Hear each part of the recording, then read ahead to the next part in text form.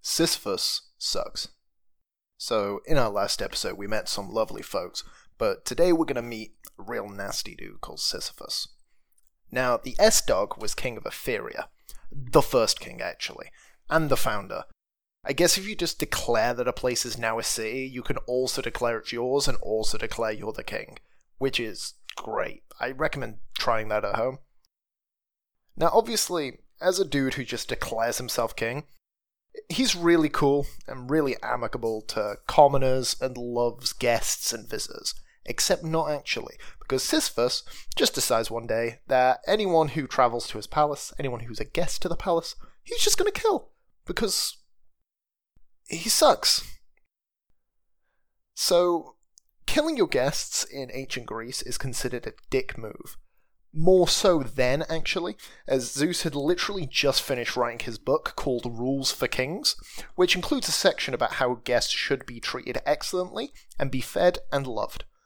Now, this was likely written because Zeus finds himself a guest in people's wives' beds frequently, so Zeus was pissed off, which isn't exactly a new thing for the god of thunder, adultery, and throwing little strops. So Sisyphus also had a brother called Salmoneus, and he is apparently a wicked king, which is bold because he did the exact same thing that his brother did, which was just rolled into a town, declared himself king. Apparently this whole family tree just kind of does that. So Sisyphus hates his brother. So he rolls up to the local oracle, the Oracle of Delphi. Now she's this whole other thing, but what you need to know is she knows things, and her name's Pythia. Now the S-Dog says, hey, I don't like taking responsibility for my actions, but I do want to kill my brother. How do I do that scot-free? She says, hey, I got it. Real easy. You know what would kill him? Just marry your brother's daughter, Tiro, and your kids will totally kill him. And apparently, that is the easiest way to kill your brother in ancient Greece, so Sisyphus decides that's a genius plan. He shows up to Tiro's crib, starts blasting Ye Old Marvin Gaye from his old-timey jukebox held above his head, and these two fall in love, get married, and live happily ever after. Except not actually. You see, one day, over breakfast, Sisyphus mentions offhandedly how sweet having children would be. She agrees because she can't possibly imagine her husband planning on making their kids into child assassins to murder his brother, which according to Pythia is the easiest way to kill your brother. So some time passes, out pops a baby, then another, and the two live happily ever after with their two children.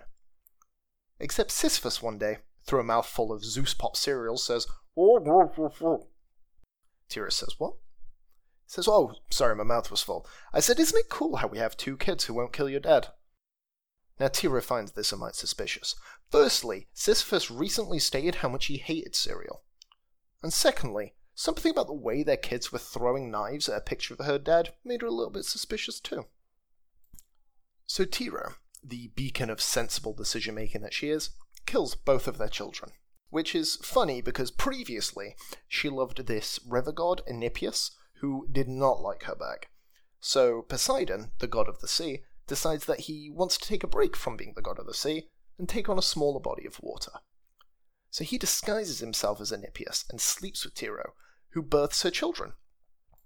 Two children, that is, of Poseidon. Now, Tiro, the beacon of great mothers, leaves those children on a mountain to die. Because apparently she just hates children. So after Sisyphus finds his children dead while eating his Zeus Pops, he decides he just hasn't pissed off Zeus enough today. I mean, he literally has no reaction to his kids dying, he just moves on. So the S-Dog, he decides he wants some nice clean water. He wants a spring. And the only guy in town who can possibly install a spring at this kind of late deadline is the river god Sisyphus. Now Sisyphus, he's a tricksy one. He says, Sisyphus, you know your daughter? Vaguely. I said, well, I know where she is, and I'll tell you if you give me a spring. Now Sisyphus decides that's a hell of a deal, especially considering his daughter's location was a secret of Zeus, and he agrees.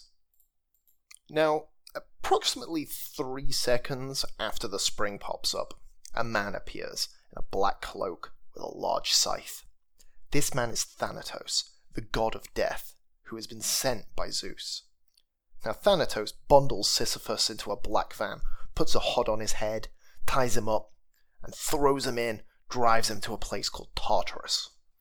Now Tartarus is basically just a big old pit of suffering, a hell prison.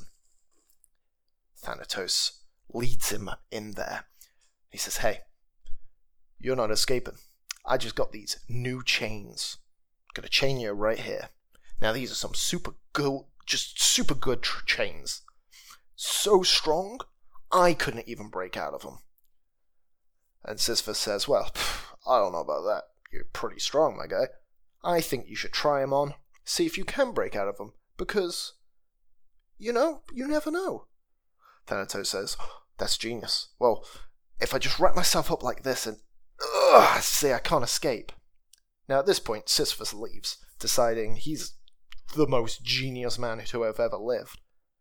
Now, we move slightly away from this situation where Ares is currently stabbing a man. Now Ares is the god of war and being a bitch, and he's mid-murder when the god of death is trapped in Tartarus, and he frowns as the recently decapitated head starts mad-dogging him. Ares obviously hates that war has no consequence now, and he goes into Tartarus and releases Thanatos, says, God damn, fucking Sisyphus, we need to go get him. We need to just roll up on him right now.